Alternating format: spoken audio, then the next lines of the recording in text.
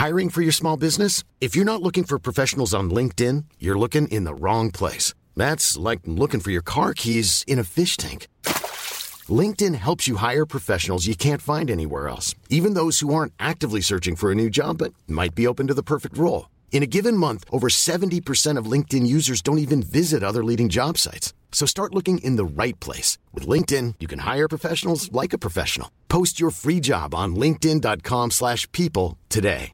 When you're ready to pop the question, the last thing you want to do is second-guess the ring. At BlueNile.com, you can design a one-of-a-kind ring with the ease and convenience of shopping online. Choose your diamond and setting. When you find the one, you'll get it delivered right to your door. Go to BlueNile.com and use promo code LISTEN to get $50 off your purchase of $500 or more. That's code LISTEN at BlueNile.com for $50 off your purchase.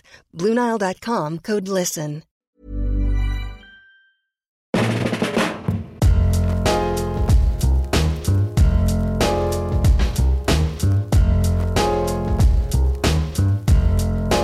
Running Things with Donovan Bailey.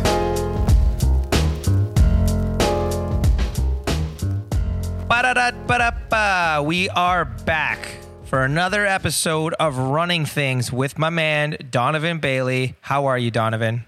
I'm good, man. I'm good. It's another day. It's a beautiful day today. So I'm happy to be back and happy to be engaging in some discussions with you all out there. That's amazing. As always, I am your co-host, Simon Jane. And we, of course, have had a lot to talk about in recent weeks because, you know, Donovan being a track legend and the Olympics just finishing, which has sort of dominated our landscape to boot. And here we thought we were going to move on and talk about something else, but we've been pulled back into the world of track. Well, I mean, I don't think we get pulled back. I mean, because Running Things with Donovan Bailey, we're always gonna have track. Track is gonna be there. Track is definitely gonna be here. It's gonna be on the for sure. But yeah, there was an incredible track meet last week, and I think that again with technology, with great marketing, with streaming. And also the fact that coming off the heels of the Olympic Games, everything's still popular. The great big race post-Tokyo happened last week. I think I touched on it last episode. You did? And it was very interesting. We knew that the top 3 women on the planet, top 3 fastest women on the planet from the Tokyo Olympic Games are those 3 Jamaicans. It is Elaine Thompson, Shelly-Ann Fraser, and Shericka Jackson. So it was very, very interesting. I mean, one of the things that occurred, though, was a young lady by the name of Sha'Carri Richardson from the U.S. who started running some tremendous times. And we were looking forward to this incredible race in Tokyo. But, of course, as the old story goes, Sha'Carri tested positive for marijuana, and she had to serve a 30-day suspension, which allowed her or forced her to sit out the Olympic Games. So the race in Oregon was quite interesting. My expectation was that Sha'Carri was going to be extremely prepared, just based on the social media posts and the banter back and forth. I love that. I mean, it gives track and field headlines. It's definitely not negative headlines. So I'm quite happy with that. So Sha'Carri, I thought was going to be very ready, very motivated. And for some reason, I thought that the 3 ladies from Tokyo, because one, you're traveling 12 hours back to North America, then you're going to Oregon, which is, a couple of hours difference than the Eastern time zone. I thought that the 3 ladies were going to be flat. But apparently not. Well, yeah, I mean, flat. I was thinking that she would come out blazing. I guess I kind of had that sort of underdog. I can't believe I got cheated out of my moment at the Olympics, and I'm going to come out of the gates with something to prove and a chomping of the bit and all these wonderful sports expressions that we use over time. And I didn't see any of that. Well, marketing is a hell of a thing, and social media and personal marketing is a hell of a thing. I mean, and again, as I said, I love the banter. I love the banter online. It definitely it allows more people to watch, more eyes and ears on the sport, more eyes and ears on the event for all the right reasons. And so, again, I knew that Sha'Carri was going to be motivated, or should have been anyways. But I also thought that the three women would be flat just because of travel and just because of major time zones. So it was very impressive to kind of see the lineup. But one of the things that I did recognize immediately was exactly the lane placement of Sha'Carri Richardson. I don't know if this is a starter's dream, but Sha'Carri was placed right between Elaine Thompson and Shelly-Ann Fraser. Now, these two women, Elaine Thompson and Shelly-Ann Fraser, are two of the fastest women in history currently running. And I'm talking about history. So I knew that she had to have the greatest 30 meters or else she's going to be left behind. And so, I saw that, again, I was nervous watching this because I was looking forward to it. And she definitely had a terrible start. And having a terrible start against Elaine and Shelly-Ann, it's not going to be a good day. But unfortunately, I think that Sha'Carri lost the race. I think that she said that she's not done yet, which is amazing. I mean, one of the great things about track and field or an individual sport, whether it's golf or tennis, is that if you have a bad day at the office, you kind of learn from that, you reset and you come back the next day. I'm looking forward to her next race.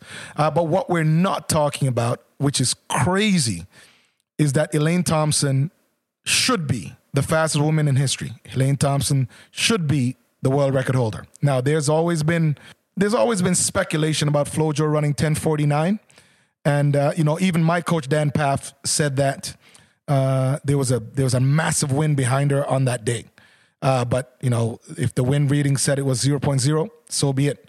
But Elaine Thompson definitely became the news of Oregon this past weekend. Should have been that Elaine Thompson damn near broke the world record. And also there was a Jamaica sweep. So the exact same thing that happened in Tokyo repeated itself. So, I know that as a Jamaican myself, and knowing that sprinting is the number one sport, that if someone disrespects you, which apparently these ladies were doing a lot of that before the meet, they take things personal. So I knew that Sha'Carri was going to have a tough time just lining up against those three women. But again, the news should be that Elaine Thompson is definitely the fastest woman that's ever walked the face of the earth. And we know that Shelly-Ann is one of the most decorated sprinters, one of the most technically sound sprinters. And also we know that Shericka Jackson is definitely young, switched events, and definitely is carving her way into becoming one of the greatest female short sprinters also to walk the face of the earth. So it was quite interesting. I think the Sha'Carri story, it's not overblown, but the Sha'Carri stories, is definitely one that will be forgotten if she comes back and runs a good race the next time. But the story actually should be that Elaine Thompson is the fastest woman that ever walked the face of the earth.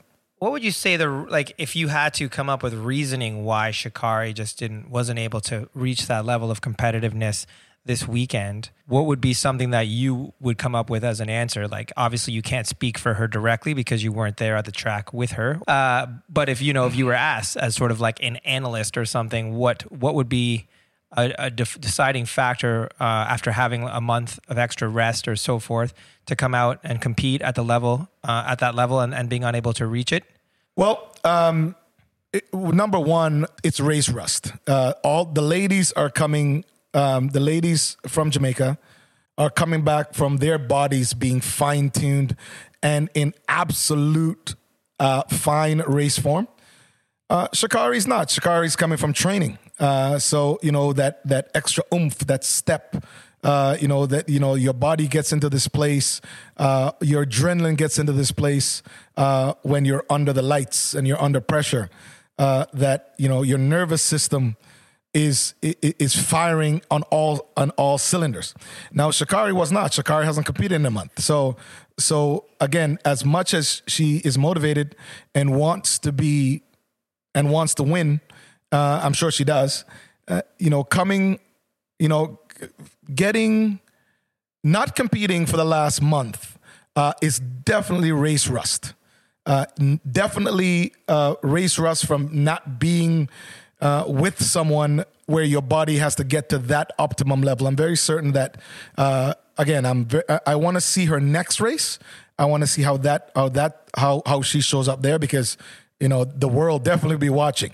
But race rust would be one of them. I'm very certain that she's motivated. She said so post race. But I always compare my body to a race car. And if you have a Ferrari and you take it out for a ride, you go 150 miles an hour, and then you park it today and you go another 150 miles an hour a few days from now, that Ferrari will run way better than one that went 150 miles an hour a month ago. It sat in the garage, or maybe you just drove around the block, and then you want to take it to the next level after sitting for a month. All right. Well, that makes a lot of sense to me, I guess. I don't know. It doesn't, but it's all right, Simon. I just can't imagine ever referring to my body as a Ferrari. That's all. I just, I feel like I could maybe get to the gym and make that happen. But when I just really like cottage eating too much to really get there. But I do applaud and appreciate everyone that is getting there. Well, next level. I mean, you don't understand next level in your body. Physically, yeah. I can get to the next level mentally. Like, I can do that. I can really hunker down. Right. But when next level in your body, I mean, when you feel and you know that every single molecule in your body is firing at exactly the time that it's meant to fire. That is definitely, something that anyone who's an athlete, who's been in the zone, you could be a musician too. You could be like whatever. Like, it doesn't like there. Yeah, when I'm playing music, I can get there. I can zone out and sort of find my place, right. and I can make it. I can make it pretty unique and special, and in some cases, I would say like legendary. I've had some moments. Right. I'm hoping to have a few more. Hopefully, this whole thing we're going through clears up soon. Right. But physically, I can't say that because I was a late bloomer too. I didn't even get to full height till I was like in my early 20s. So yeah, track for me, it was easy for the kids in my school going up against me. I'll tell you. Right. Short legs. Professional track's a little different than high school track. I mean, it's a lot of times I meet guys and they're like, "Oh yeah, I did track in grade 6." I'm like, "Yeah, I played golf when I was in grade 6." And when I get to have a chat with Tiger, I don't say, "Hey man, I used to play golf back in the day," because it's just a different thing. I mean, yeah. Right. Professionalism versus what I wanted to ask you though, because you kind of got my brain peeking on the other thing was you were talking about the marketing of the Rays. So obviously, marketing in sport, we all know, no one's dumb enough to know that it doesn't exist. It definitely exists. It exists in everything. That's why there's corporate sponsorships just flying all over the place. But in places like this, would you say that maybe marketing plays too much of a role? Like, was Sha'Carri set up to lose because she was almost marketed like she would be this phoenix rising from the ashes? No, absolutely. First of all, marketing is needed. Marketing is necessary. There's no chance that she was set up. I mean, at the end of the day, as a professional athlete, and we can dial this back, as a professional athlete, your expectations is for you to prepare, and when the lights shine on you, you shine.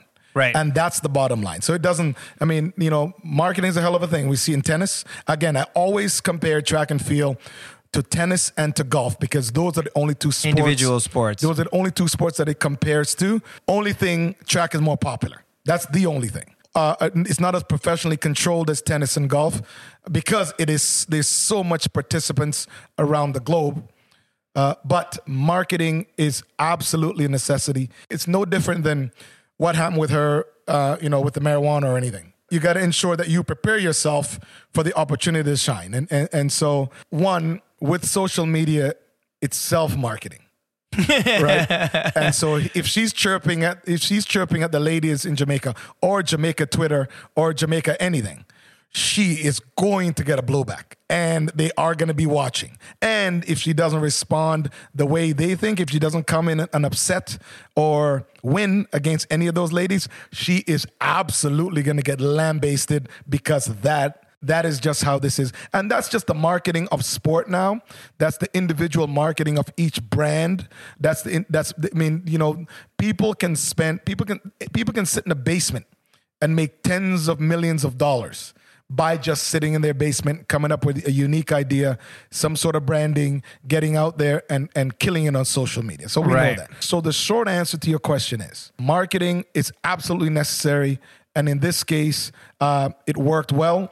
There was a ton of viewership post-Olympics, a week after the Olympic Games, when this was supposed to be the race at the Olympic Games. The race after the Olympic Games was still it. And even without her, yeah. Absolutely. And the viewership might have not been the same, but I can guarantee you this. Every sports body, sports media house, regular news network, they carried the results of that race. Right. So again, they did the job that they were supposed to do. Unfortunately for Sha'Carri, she had a bad day at the office, and hopefully, yeah, absolutely, and hopefully, we'll see her next week, and she can start making naysayers out of the people that think that she's not going to make it. We're going to take a quick break, and we'll return in a minute. Hey, it's Paige DeSorbo from Giggly Squad. High quality fashion without the price tag. Say hello to Quince. I'm snagging high-end essentials like cozy cashmere sweaters, sleek leather jackets, fine jewelry, and so much more. With Quince being 50 to 80% less than similar brands. And they partner with factories that prioritize safe, ethical, and responsible manufacturing. I love that. Luxury quality within reach. Go to quince.com/style to get free shipping and 365-day returns on your next order. Quince.com/style. Hiring for your small business? If you're not looking for professionals on LinkedIn, you're looking in the wrong place. That's like looking for your car keys in a fish tank. LinkedIn helps you hire professionals you can't find anywhere else, even those who aren't actively searching for a new job but might be open to the perfect role. In a given month, over 70% of LinkedIn users don't even visit other leading job sites. So start looking in the right place. With LinkedIn, you can hire professionals like a professional. Post your free job on linkedin.com/people today.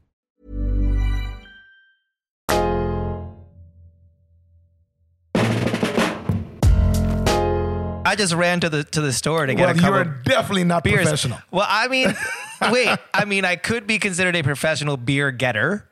That is a fact. This is Canada. Maybe we'll put it in the Winter Olympics, because that's usually... Oh, we're going to dominate this category. Yeah, that's usually where they come up with these crazy ass There's sports. no way on earth Canada is not winning the official beer getting contest in any games. Like maybe like on the off year, like a German comes in there or like an Austrian or whatever. But like if it's Winter Olympics, I legitimately feel like we have this event locked. Right.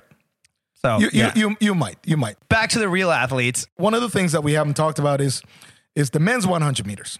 And as a Canadian, there was a men's 100 meter. Yeah, I believe that there was. As a Canadian, our boy. I'm so happy for Andre DeGrasse. Andre. I'm very happy for him. Shout out Andre. Andre, the man. He is. I think that. I said it in Tokyo. I thought that him being in lane 9 and not being in the vortex, not being amongst the guys, the most powerful guys over the first 30 or 40 meters, was a great disadvantage for him, because he was out in lane 9 and essentially he was on an island by himself. So he couldn't gauge and understand exactly what he needed to do for the first 30 meters and what he needed to do in the middle and what he needed to do at the end. So now Andre got an opportunity to do that. I mean, he was right beside Fred Curley, who was a silver medalist, and beside Trayvon Bromell, who has been who is still the fastest sprinter in the world this year. So Andre was put in that vortex and he took full advantage of it, man. And I'm so proud of that kid. You know, hey, I saw 974. I thought that my Canadian record was gone and I want to send a shout out to him and a tweet out to him. And then I realized that that the wind, there was a slight tailwind. So I'm just saying to him, go get that record. One of the things that I do, why I have the Pass the Baton charity is simply this.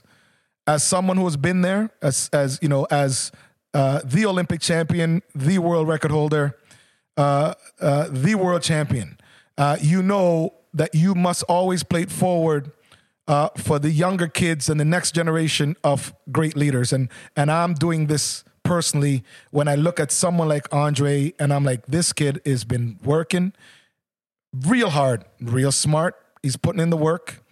And so, I'm looking forward to him breaking that record. I'm looking forward to him, running, much faster. One of the things I learned as a child, my father always said that he is going to work his butt off so that my life was going to be better than his life. And then what I should do is I should work hard to make my kids' lives better than my life. And so when I look at, again, I'm talking like a proud papa, like I'm Andre's father. But technically, I guess technically I could be because he is the exact same age as my oldest child. I wouldn't say there's anyone would have a problem with calling you the father or godfather of Canadian track. I feel like you've earned the title, and you know what? I really enjoyed listening to you sort of give him a shout out right now. I honestly feel like super honored to be here in this moment when you as you say, quote unquote, pass the baton. Passing the baton. And you said that's your charity? Yes. You want to tell us a bit about that? Well, one of the things that I like to play things forward. And so we have a national charity called Pass the Baton Canada. And this is purely a mentorship program. What I challenge every single Canadian to do is to pass on the education and the wisdom and the experiences that they've had in their lives to the next generation so the next generation could be better. So go to passthebatoncanada.com. And you will see exactly what I'm talking about. And when you see young kids doing well and you can contribute to it or you can give them knowledge and wisdom and experiences that you have, whether they take it or not, it doesn't matter. I am number 4 of 5 boys in my family. So I got mentorship and advice whether I needed it or not, or whether I was better than my brothers or not. So that's what I do, with this. And so, with that, I look at someone like Andre and he's doing an incredible job in sport and also being a dad and being a real good kid and being an ambassador of my sport. So, I mean, again, kudos to you, young youth, and keep it going. Cheers to that. So I did a little digging when we were talking last time, and I wanted to ask you this very quickly. You don't have to spend a lot of time on it, but we talked about how being in the farthest lane was sort of like an island, like a no man's land. And some of the things that you mentioned were very competitive based, as in how you feel about the other, like you're feeling the intensity from the other competitors, and that in essence drives you forward. Did you notice anything? Because some of the things I read online, some people said that it's harder to hear the gun in lane 9. No, I mean, you hear the gun. The gun. There's no lane that it's really hard to hear the gun because you're not. The number one thing, or this big, massive misnomer, is that you're not sitting in the blocks listening for the gun. The guy who's listening for the gun is the guy coming out last. Oh yeah, right. So this is reacting to the gun is way different. That is an insight that I think a lot of people don't know. Right, reacting to the gun. This is learned behavior. This is learned physical behavior. You are reacting to the gun, which simply means that you need to get out of the blocks. You got to understand proper shin angles, and then you got to drive. So essentially, you're setting your body up to fly. The first 30 meters of any race, you're setting your body up to fly. So reacting to the gun is what you do. But when what happens is that usually in the middle of any race, it's like an electricity. It's like a vortex where you can literally feel people around you. You shouldn't be looking for someone because, again, if you're looking around at the blocks, you're coming last. So there's this vortex. So when you're in lane 9, there's dead space. So it's almost like, for those of you who is in media, it's like dead space when you're live. So if you're in a race and you're in lane 1 or lane 9, one side of your body, there's absolutely just dead air. So there's nothing there. That vortex is not there. So essentially what you have to do is depend on your own training, your own ability to focus, your own ability to execute, and hopefully run your own race, go through the proper transitions, stay relaxed, and maybe look over at the line, which is kind of what Andre did at the Olympic Games. What he got to do, though, in Eugene was to be part of the vortex. He got to be in the mix with the fastest guys, so he knew exactly what's going to happen. So when he made a move or when Fred made a move, either one of them could respond. And I saw Fred make a move, and then Andre made a move, and then Andre just relaxed. And that's the result of 9.74, which would be a phenomenal time for him. I believe that he can run that fast legally, and hopefully I see it this year. Do they incorporate these sort of like wind dynamics into the metrics of it all? Like when they're recording the times and recording all these things for like posterity and just... absolutely. They do. Well, I mean, you have to be less than 2 meters per second tailwind in order for them to record it as a legal recording. So what Andre will have, he will have his fastest time still as being 9:89, but then he'll have wind assisted times, but that's just an asterisk to the side. Right. Interesting. You learn something new every day. I have a question about social media. If you had social media back in Atlanta, would you have tweeted at Michael Johnson? Well, one, I didn't race Michael Johnson in Atlanta. Oh, sorry. When was that? So I would have, had social media existed in 1996, I'd probably have, I'm very certain I'd have, 2 or 3 or 400 million people following. That's absolutely not a problem at all. That's dead serious. It's like you and Michael Jackson, basically. Yeah, pretty much. That's kind of where we were at that time. The biggest stars in the world. That's usually that's exactly what it is. So Michael listen, Michael John. So tweeting at someone, we went in competition when I was competing. We didn't tweet at each other. We actually chirped directly in your face. No, we've seen it. I've seen multiple videos of you doing this. Right. So this was just standard stuff. So I would have just loved to. Not only were you confronting people on the track, and sometimes it became very serious, we'll say, but to actually have the ability to go online, oh my God, I would have had a field day. So. Just because I love framing it out because I like to imagine these things. Are you talking like pre-race? Like, would you just be ribbing them? I should say, not just him, because I'm sure there'd be multiple targets. I'm sure Linford's in there as well.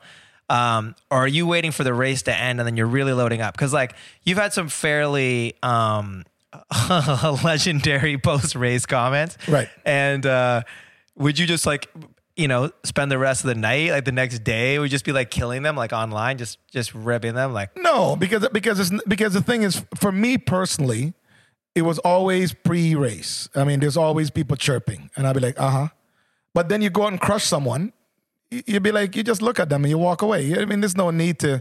Unless I'm.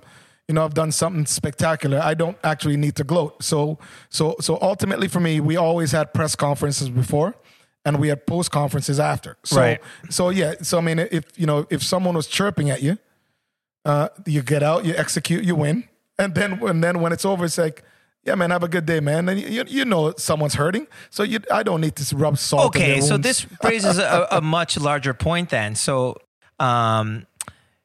you in some way left it all on the track.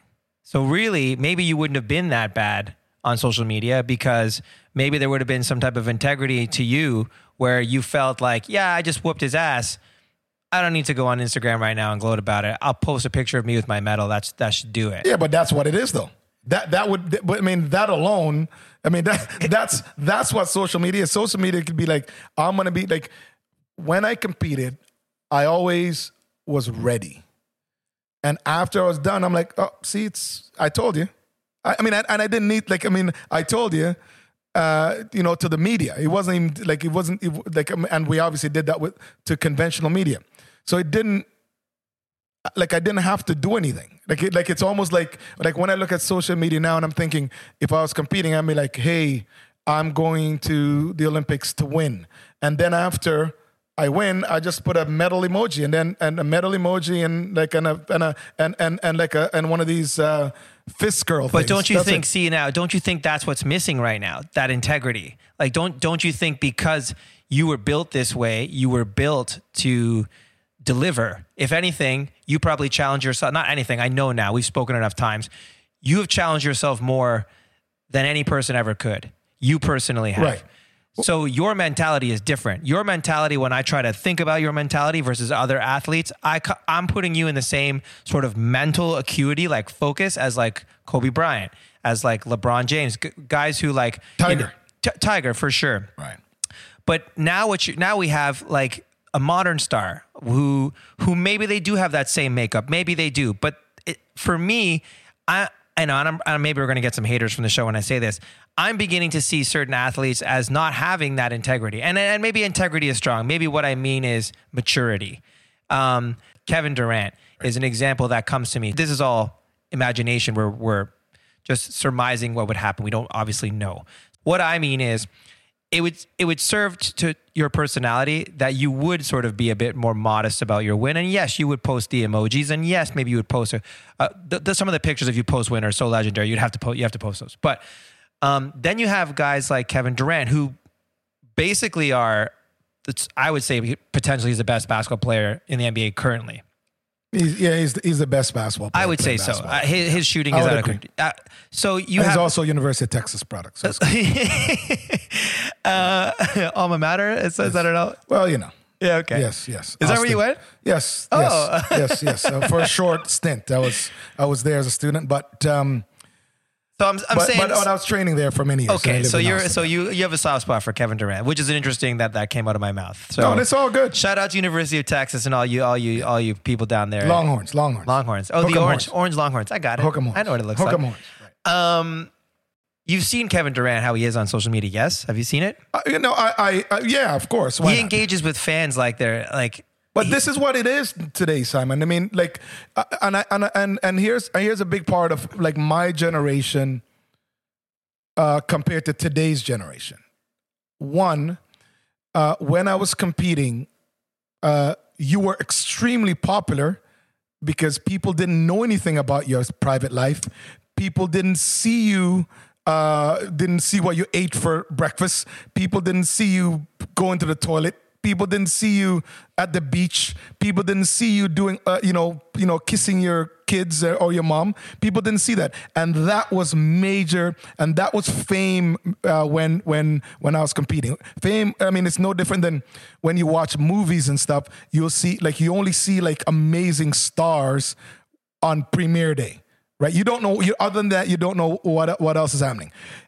The stars of today is Kevin Durant. The stars of today is someone chirping at you on the sideline while you're playing and you're telling them about their ass, or someone on social media telling you something and you're engaging with them as if you're in as if this is one of your boys and you're in a backyard brawl. I mean, but that's how it is. I mean, it's, again, my generation is just way different, and I get to learn and understand what this is all about. The stars of today, I think that fans expect them.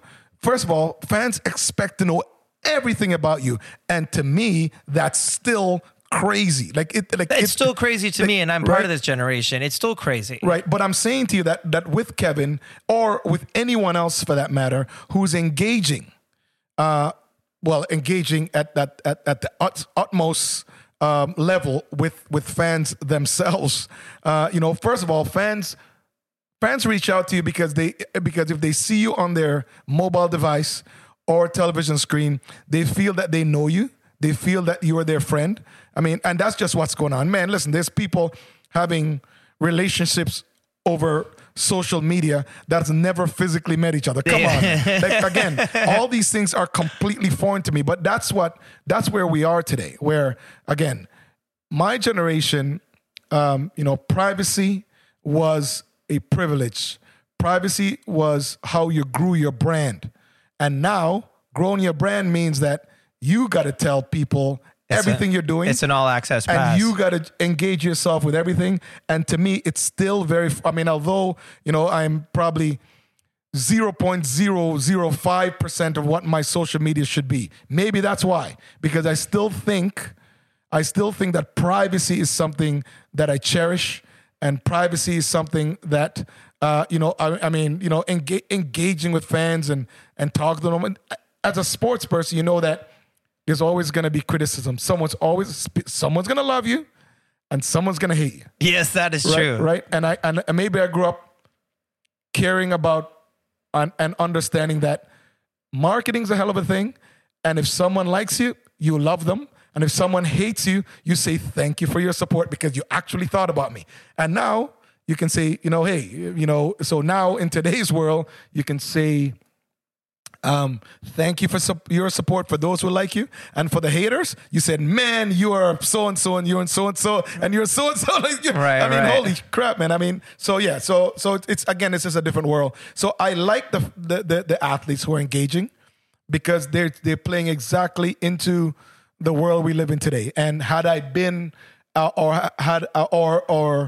know my own personality, but I'm very certain that if I was of this generation, I would be no different than probably the most aggressive guy on the field of play, as well as in social media.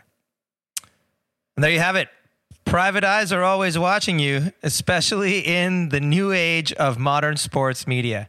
Well, that's another episode of Running Things with Donovan Bailey. We hope you enjoyed the show. As always, we are powered by Acast. If you liked what you heard, please head over to wherever you listen to your podcasts and rate and review us. We appreciate your time and support. Donovan, we out. Say goodbye. Adios, and see you next week.